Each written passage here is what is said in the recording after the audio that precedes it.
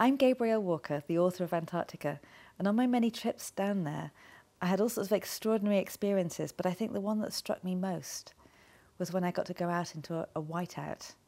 And so I'm going to read a passage from my book where I've written about that experience. I'd heard all about whiteouts from old Antarctic hands. There were two kinds. One was the sort you'd imagine, the raging blizzard, where fat flakes of snow swirled around you. Blizzards were often unexpectedly warm compared to what went before. They were also suffocating and disorientating.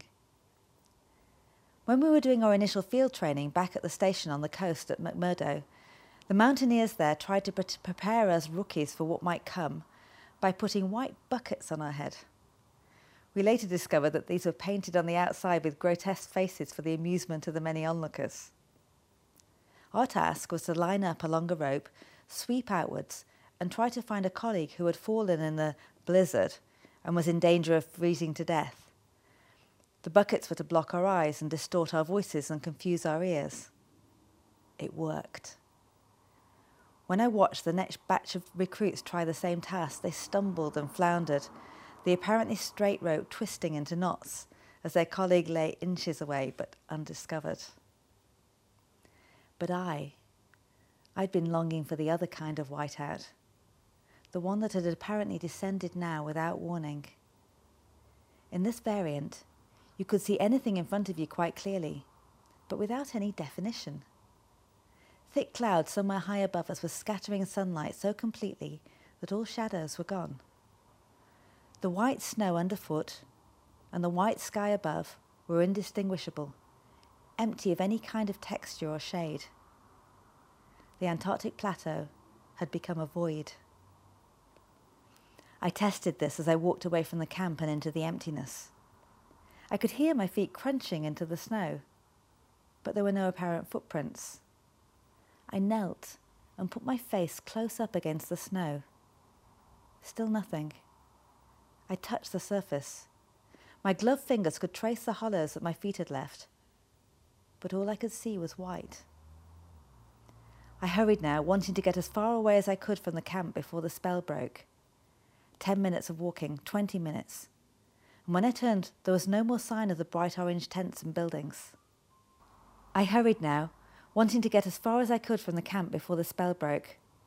10 minutes of walking, 20 minutes. And when I turned, there was no more sign of the bright orange tents and buildings. There was nothing. I nudged the bulge of the radio for reassurance. I'd been careful to put it inside my many layers of fleece, wind bib and parka to keep the battery alive. And then I knelt on the snow. It wasn't like sensory deprivation or like being inside a cloud where your view is physically blocked. All my senses were functioning. I felt cold. I knew that I could see for hundreds of meters in front of me. The fur of my parka hood was clearly framing my view.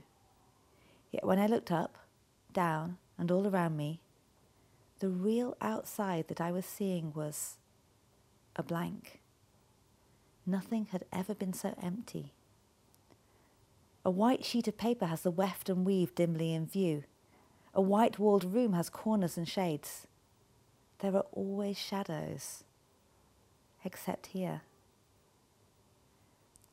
I'd wondered about this experience ever since I first heard of it. What would it be like to sit still and alone in a living, breathing void? Would I feel frightened, lonely, bored? The answer was none of the above. The jabbering voice in my head was momentarily stilled. I felt a deep, delicious peace. I wanted to bathe in it.